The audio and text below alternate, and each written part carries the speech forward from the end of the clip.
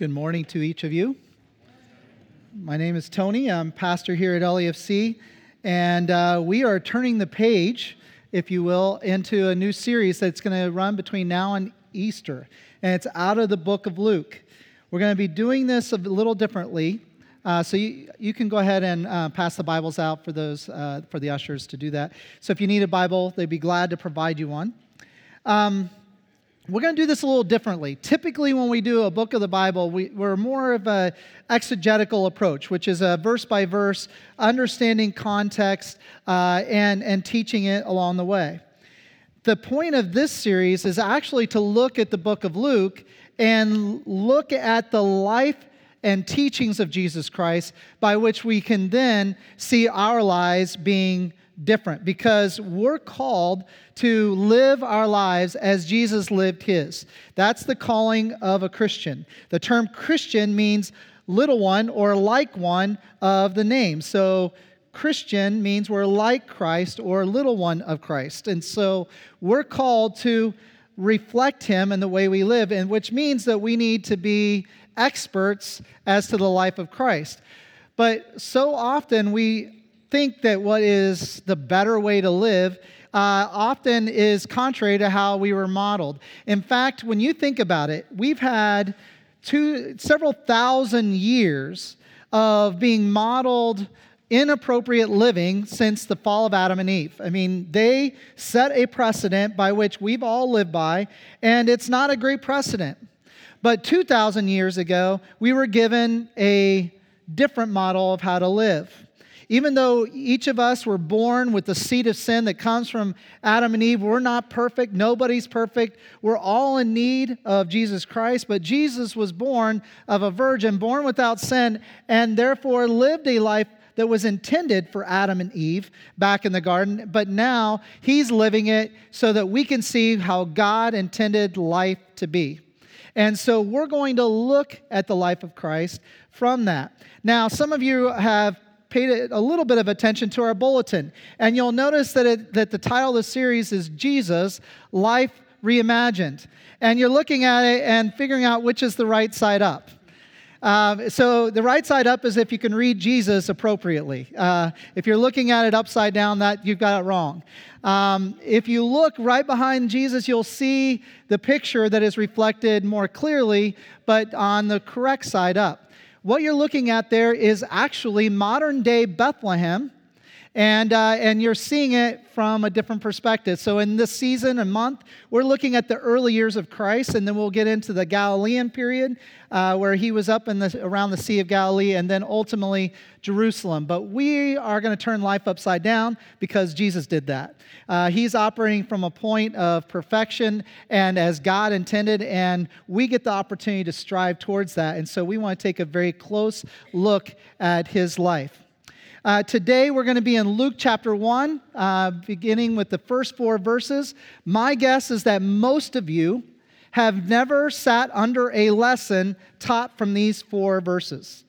I've lived my entire life, and I am hearing this message for the first time as I'm speaking it, beginning in 9 o'clock service. I've never heard this section taught. We usually read over it to get to the next part, which is when God reveals through a messenger that Elizabeth and Zechariah are going to have a baby who will then become John the Baptist as we would know him.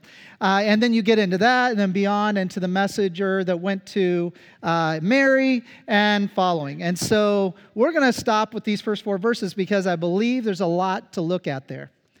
The reason for the book of Luke is that he wants to help make certain your faith.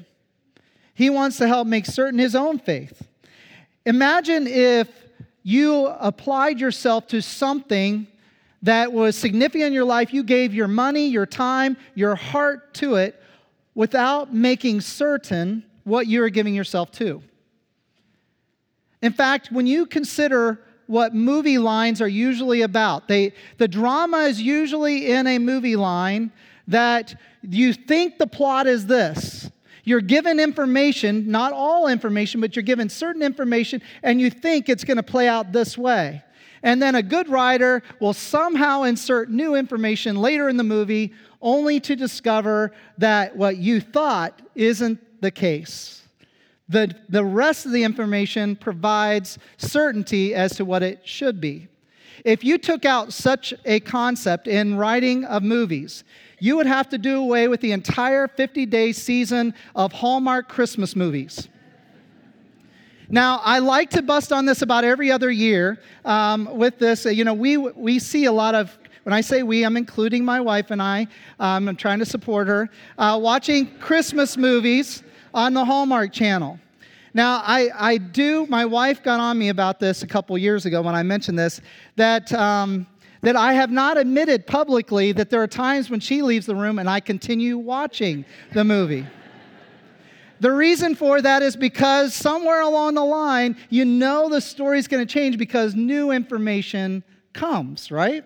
And so you're drawn into it, and then you follow it. And usually the storyline of those movies is love is at stake.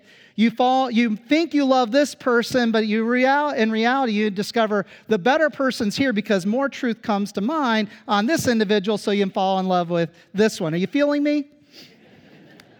I'm sure you're already in tears over the drama of some of the movies you've seen this past week. So what this whole series is about is to make certain that your faith is well placed. That your faith is well placed, that it is worthy of your heart, it is worthy of your life, it is worthy of your time, it is worthy of your resources, and that it is worthy for you to pass on to another. Think about this. If you were not certain of your faith, and yet you gave yourself to it, what is lost if you discover that faith isn't real? Or that the storyline of your life isn't what you thought it would be? There would be a lost investment of your time. There would be a lost investment of your money. There would be a lost investment of your heart.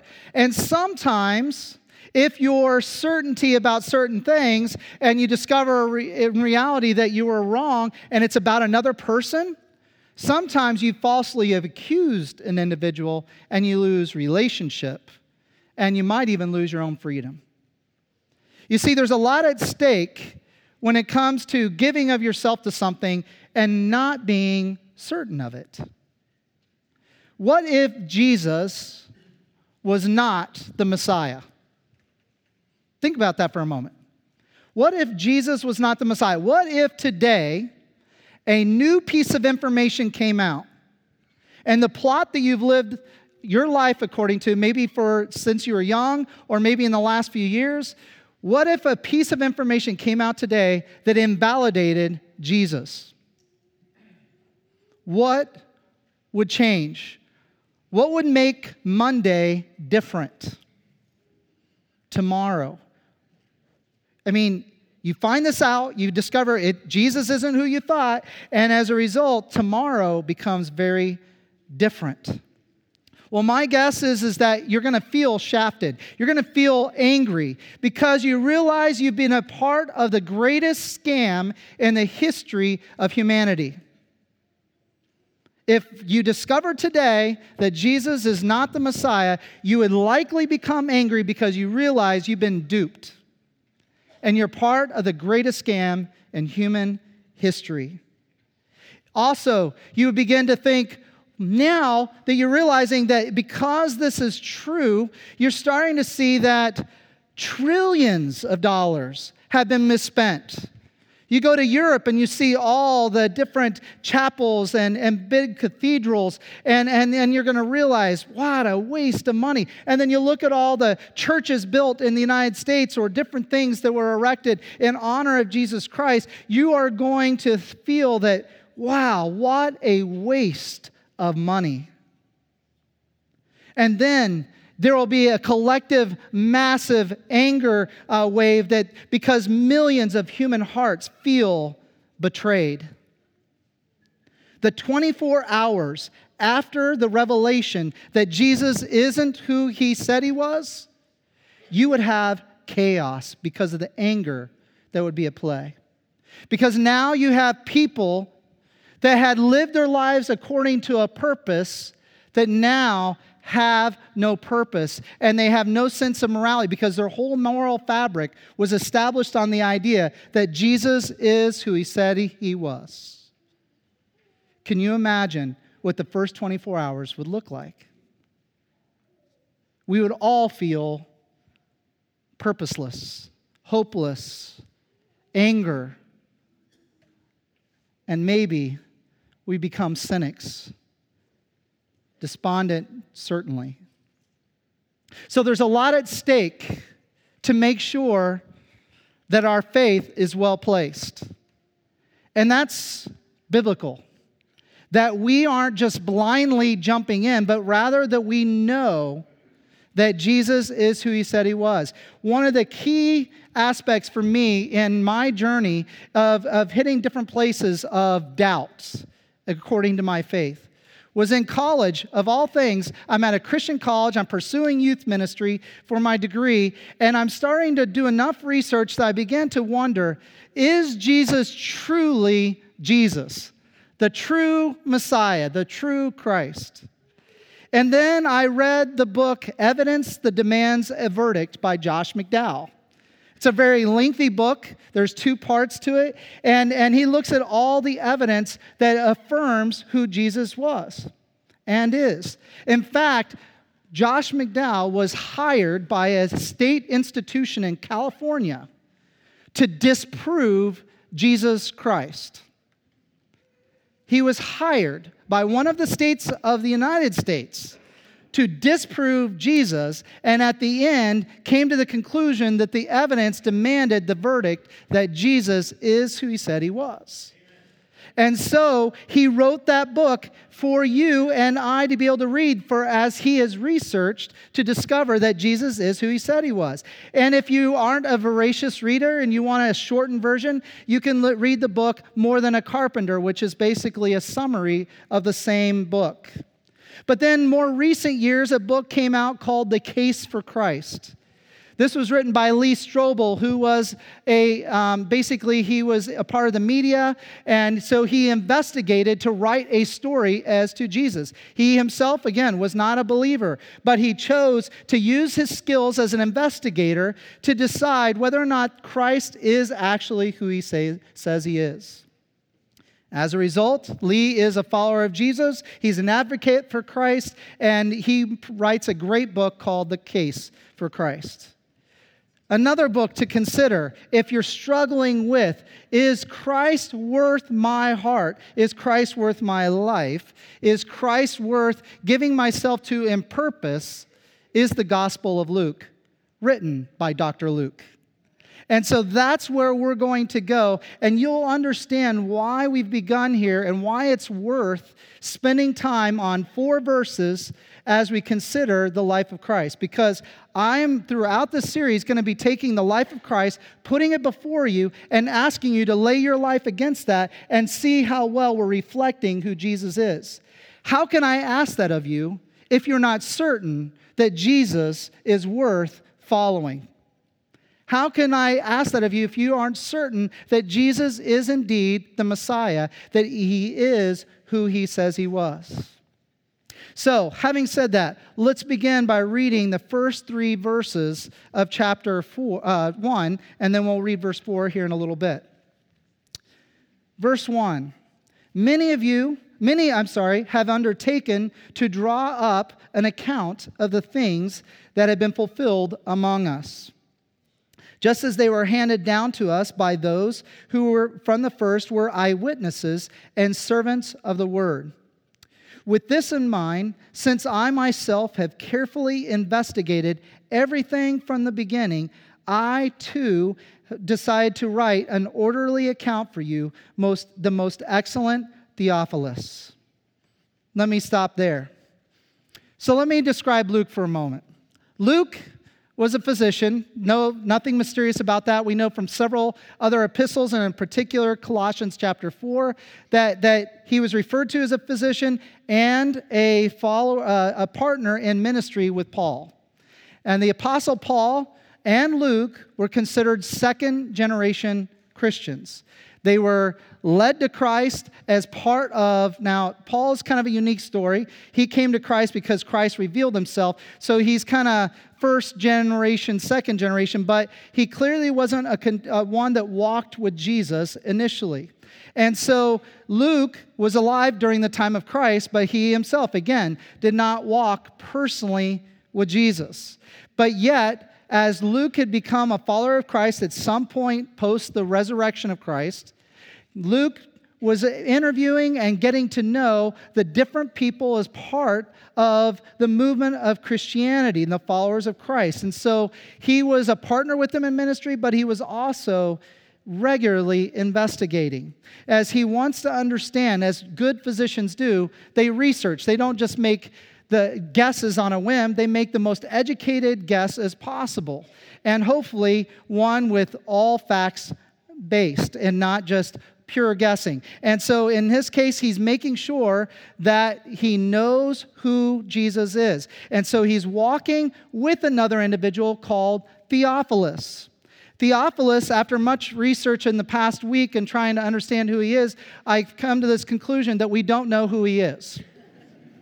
Nothing very insightful that I can offer you except for this fact that he's referred to as the most excellent Theophilus, which usually means he was somebody of rank in government, somebody of rank either maybe even in royal family. We don't know. But he is obviously influential, and he is also educated. And so as different as those who are educated within the Greek form of education, he probably thought at a very research academic level, just like Luke. So Luke is taking him under his wing, and he's helping him understand who Jesus is. And so this is important to understand. You got two educated people, one who's a follower of Jesus, one who's seeking Jesus.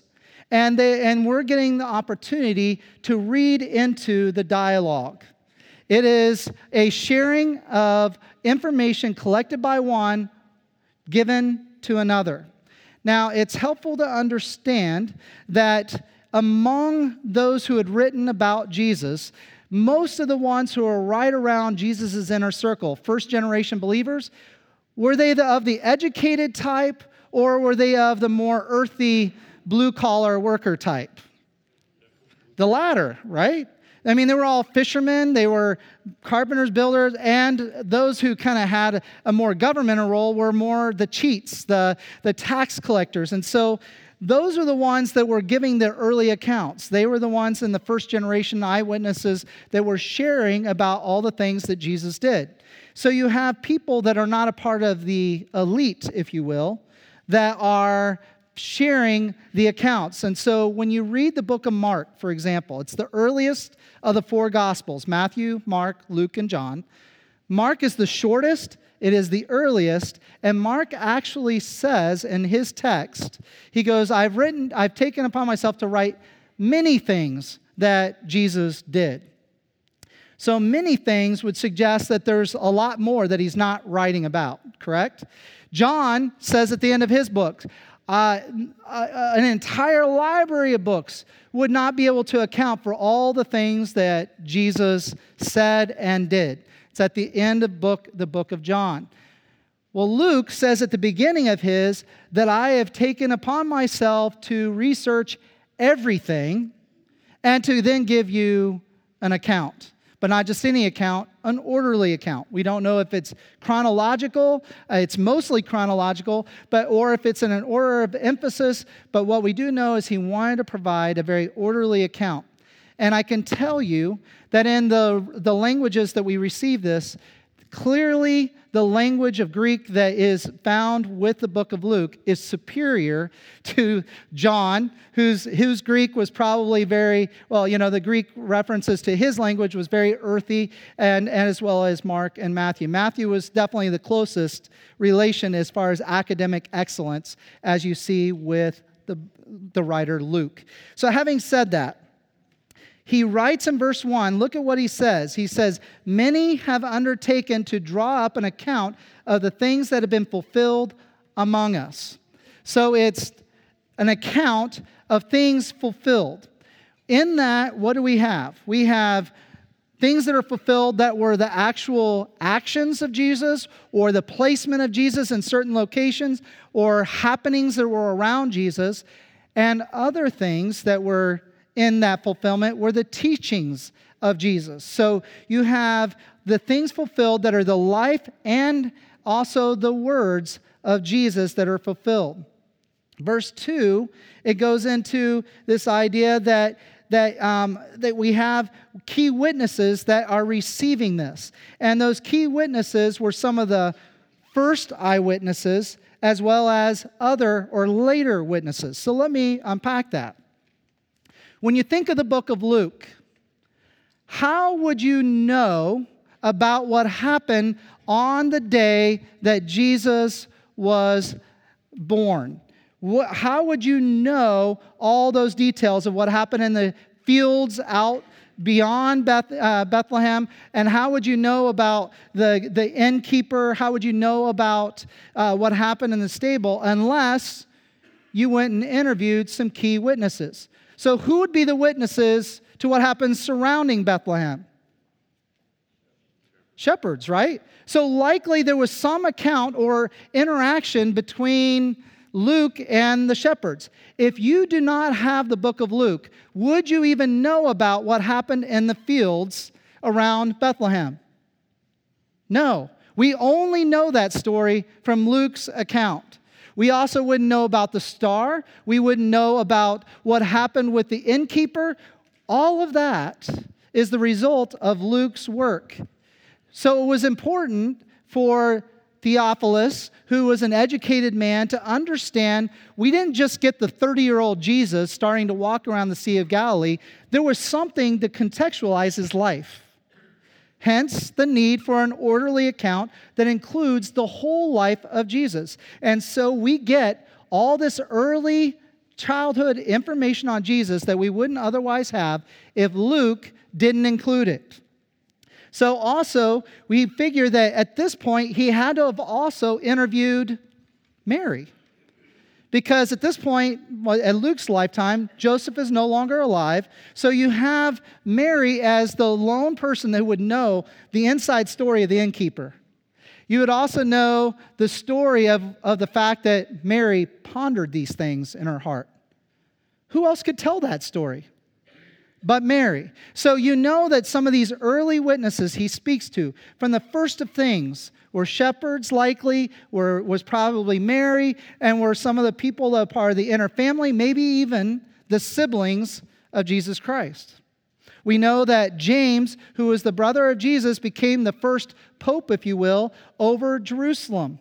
And so I'm sure that at this point, Luke has access to James. And so he's getting insider information. Maybe it's James that tells the story of when Jesus was left behind in Jerusalem and his parents are not knowing where he's at. Because that would be a fun one for the brother to tell, right? He upset his mom so much that he was gone for 3 days. That was a fun story because that's probably the closest that he could come to, speaking of that Jesus had a little bit of issues here. But that's not, again, sin, just something that maybe made James feel a little better. But we don't know who all these witnesses are, but you know that he took upon himself to go to the earliest stages of Jesus' life, because without Luke's account, we would not have much to say on Christmas Day. We just wouldn't. There would just be an announcement. We would be celebrating his arrival, but we wouldn't have anything about the story of his arrival without Luke's account. Having said that, there's another group that he pulls from, and he describes them as servants of the word. That's an interesting statement, servants of the word. If you had not grown up in a church, you hear that and you think, well, servants of a word or the word? What is that about? For some of us here in the room, we might immediately apply servants of this, because this is called the Word of God, and because it comes from God and given to us to be able to read about His heart, His perspective. But we also need to know that the Word was also another reference to Jesus. So they were servants of Jesus. They were the ones that served alongside Jesus in ministry. For example, John chapter 1, first 5 verses, and it'll be on the screen. Listen to what it says. In the beginning was the Word, and the Word was with God, and the Word was God. He was with God in the beginning. Through Him all things were made. Without Him nothing was made that has been made. In Him was life, and that life was the light of all mankind. The light shines in the darkness, and the darkness has not overcome it. Now, is the Word a word, or is the Word a person? It's a person.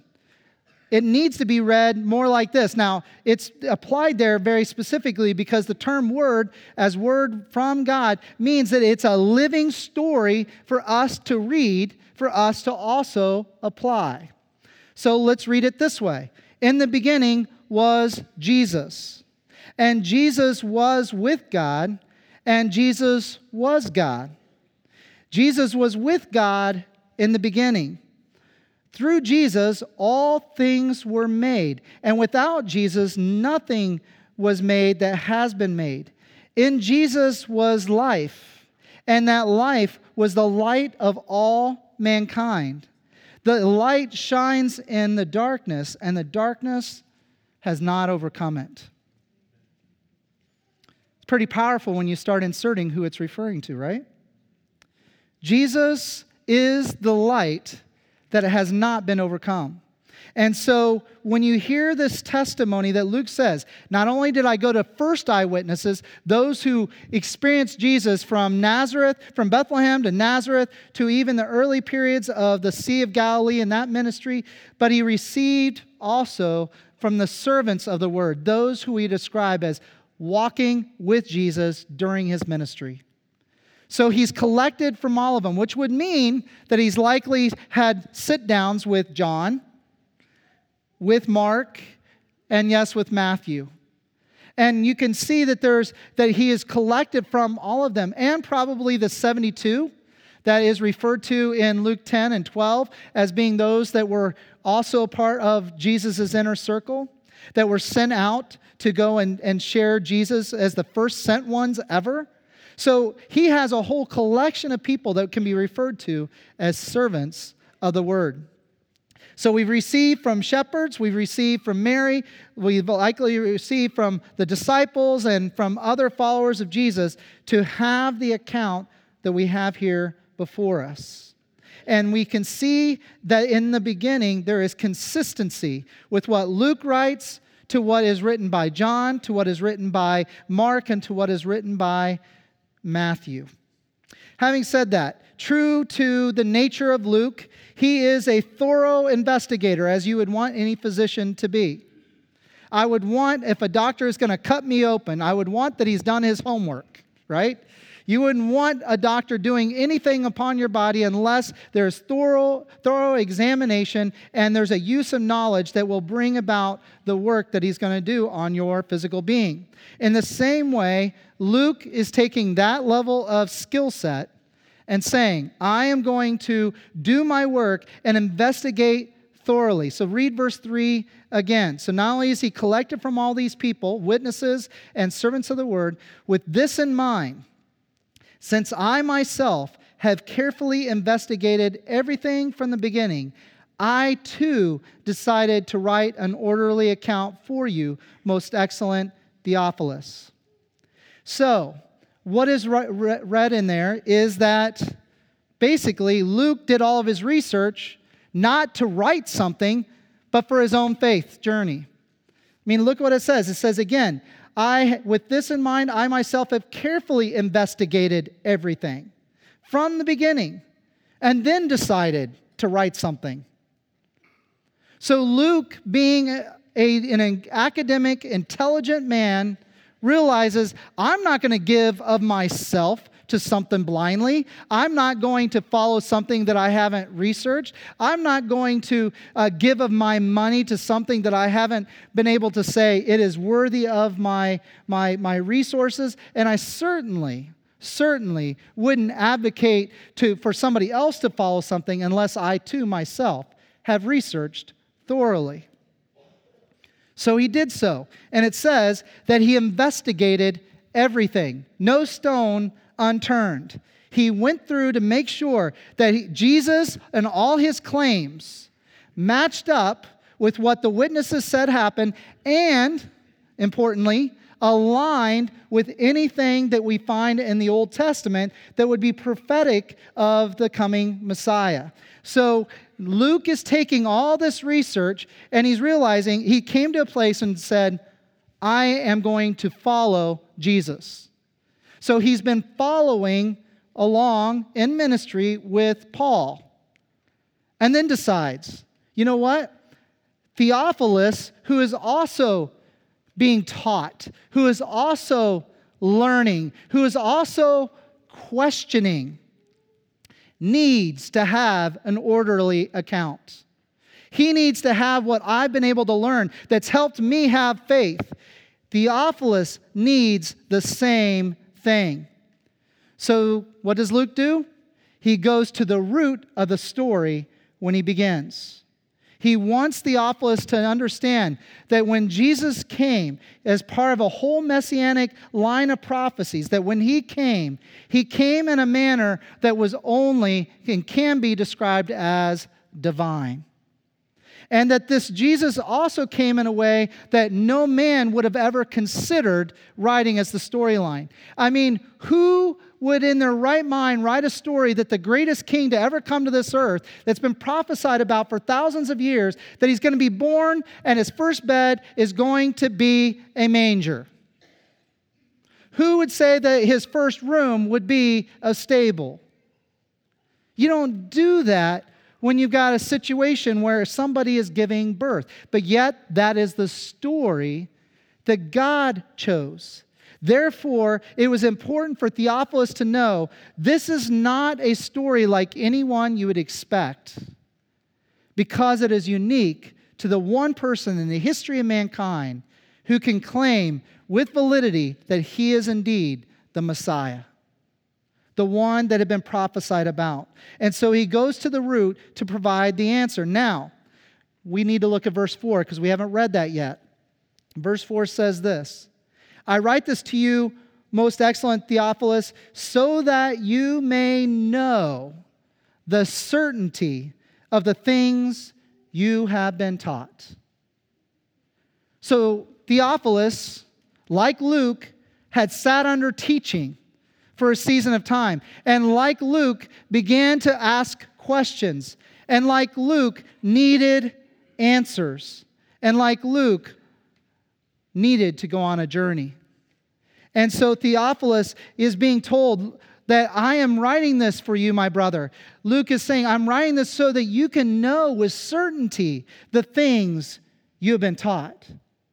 Because up to this point, Luke and Theophilus have been hearing the stories, they're hearing the teachings of Christ, but there wasn't an orderly account by the way he was hearing it. And so Luke, being a good friend and also being similar in academic mindedness, helps his brother out by writing this account so that Theophilus can be certain. Now, is that important in regards to faith? Absolutely. Hebrews chapter 11, verse 1, and I'm going to quote it from the NIV 84 translation, says this, now faith is being sure of what we hope for and certain of what we do not see. Let me read it again. Now faith is being sure of what we hope for and certain of what we do not see. Now, in Scripture, Paul writes this statement in the book of Romans. It says, for it is by grace you have been saved by, and not from works, so that no man can boast. For it is by grace, through faith, we are saved. So this question of faith is so important to our salvation. And if we do not have faith, then we have no hope. And if we have no hope, then we talk about that 24-hour chaos I was talking about earlier. And so it is important to understand that faith requires certainty of what we cannot see. Isn't that a strange statement? I can't see Jesus. I can't interview Jesus. I can't interview his first eyewitnesses. I can't interview his servants of the word, but Luke did. And there are other things in antiquity that you can research to find that Jesus was a literal human being on this earth, and yes, was even crucified by the Romans. And yes, even accounted for in secular margins as that his tomb is empty and there was a search for his body, a tremendous search, because there were people that did not want the news of Jesus spreading. And as a result, faith is growing because people begin to realize that as they research Jesus and you begin to understand who Jesus is and you see him within the whole account of his life, you realize this man could be no other than the Messiah himself. And as a result, he is worthy of my faith, which then means I give of my heart to him, which means that I align my life to him, and that I am willing to give of my resources, time and money, to him on his behalf, because I am certain that I've given my life to a valid cause. And as a result, I also have hope that I am certain of and sure of. And if I have somebody that is not certain and does not have hope, would I not want to answer their questions? Would I not want them to have those addressed? Shame on us parents. And I say this, shame on us parents if our children ask a question that might suggest doubt about Jesus, and we would say, "You're doubting, just believe." Shame on us if that's our response, because it is a perfectly divine journey that if somebody is questioning, that we should go on the journey with them to help them find their answers.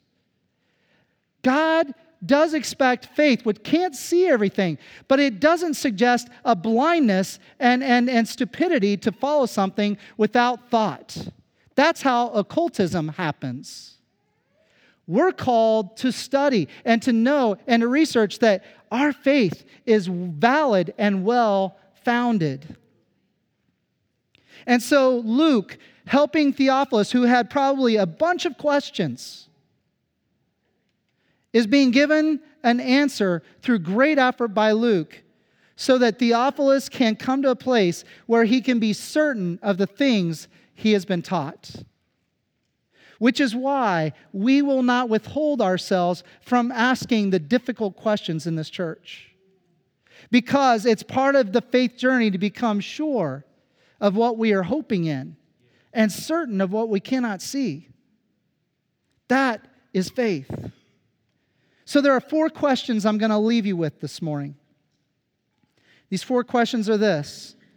Do you know for certain that Jesus is who he said he was and lived out? Do you know for certain that Jesus is indeed the Messiah, the Son of God, who died on a cross and on the 3rd day resurrected from the grave and is alive now advocating on our behalf before the Father God? Do you know for certain that Jesus is that person? Number 2, do you have faith then in who Jesus is and what he has done for you? Because what Jesus teaches is that what he has done on our behalf is enough to reconcile us back to the Creator God who had created Adam and Eve with that relationship meant to not be broken and meant to be whole, and that Jesus becomes that reconciler between us and God. Do you have faith? Being sure of hoping in Jesus' work, being certain of Jesus and who he is. Do you have faith in what he has done for you? The answer to that question causes eternity to weigh in the balance on your behalf. The answer to that determines your hope. Number 3, so if you do know for certain who Jesus is, do you have faith in what Jesus has done for you? Do you know him well enough to live a life that reflects him to other people? You see, once you come to faith and realizing who Jesus is, as Luke had become, as he had researched him and had all of his questions answered, that he became a follower of Jesus, that at that point, he allowed his life to be a reflection of Jesus, that his life became more and more like Jesus. Do you know Jesus well enough for your life to give a reflection of Jesus? Or does your life create distortion because you don't know Jesus well? Fourth question is this. If you know for certain who Jesus is and you do have faith in Jesus and you begin to align yourself well with his life, can you then provide an account to someone else about Jesus that would help them know that Jesus is who he said he was? Could you give them direction that if they were asking questions about Jesus, that you wouldn't just dismiss it and say, well, I believe in Jesus, but I don't want to talk about it. Or I believe in Jesus and here's a book. Could you walk alongside of a person? See, Luke went to great measure. I have a friend who's asking a lot of questions, who needs Jesus. So I'm going to write an orderly account so that my friend can be certain about Jesus in hope that he would have faith. You see, it's not just about your own certainty and your own faith. It's about others around you. We talk about oikos regularly. God has placed you uniquely into a group of people that know you, and you might be the only person who knows Jesus in that circle. Does your life reflect Jesus enough that they would begin to ask questions as to the certainty, why you're so certain of Jesus, and that you could provide an account? Now are you ready to lean in with me for the next few months to make sure that we know Jesus? And that we have an orderly account in our heart and in our mind that when somebody asks, we can offer. And that when somebody looks at our lives, they can see.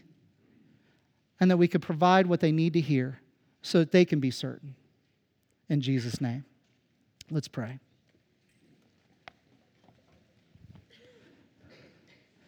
So Jesus, your life is something to aspire to.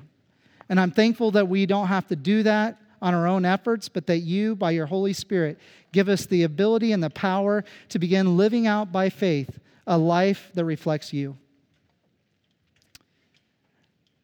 Father God, I pray to you that during this series, you will use your Holy Spirit and your written word to be able to help us know better who Jesus is, your Son, and to also then be able to be more equipped to share the story of Jesus Christ with another. All so that you and your family and your kingdom can be elevated, grown, and glorified. And in your Son's Jesus' name I pray. Amen. Philippians 1:21 happens to be my life verse. And it says this, "For me to live is Christ, and to die is gain." In other words, what usually is the biggest fear of mankind, death, is merely a doorway into something so much greater. Because that's what faith is. It's being sure of what we hope for. And I hope for eternal life with Jesus Christ, and so therefore I don't fear it. But if I have life and breath, then I live for Jesus. And that's going to be the mirror or reflection of my life. I don't always do it well, but it is something I aspire to. And so the calling upon all of our lives is to pursue knowing Jesus. You need to be certain, because what's being asked of you is to give everything, to surrender to Him as Lord of your life. And therefore, it's your heart that's engaged, it's your mind that's engaged, it's your eyes, it's your ears, it's your actions, it's where your feet take you, become aligned with Jesus so that we're mirrored reflections, not only for your sake, but for the others that need the collection of the Word of God, knowing who Jesus is. If you do not know Jesus and you'd like to pray with somebody today and give your life to Christ, there'll be somebody underneath the cross over here when the service dismisses. But we are here to help reveal and proclaim and glorify the name of Jesus, because He is the one who changes lives. And that's who we're living for. And so I pray in Jesus' name for those who are here in this room that we will know who you are more and more as we go throughout these weeks in the book of Luke. But more than that, God, that we'll begin to reflect you better with our lives so that others may receive the same knowledge we've received. In Jesus' name, amen. Be blessed and safe this week as you go.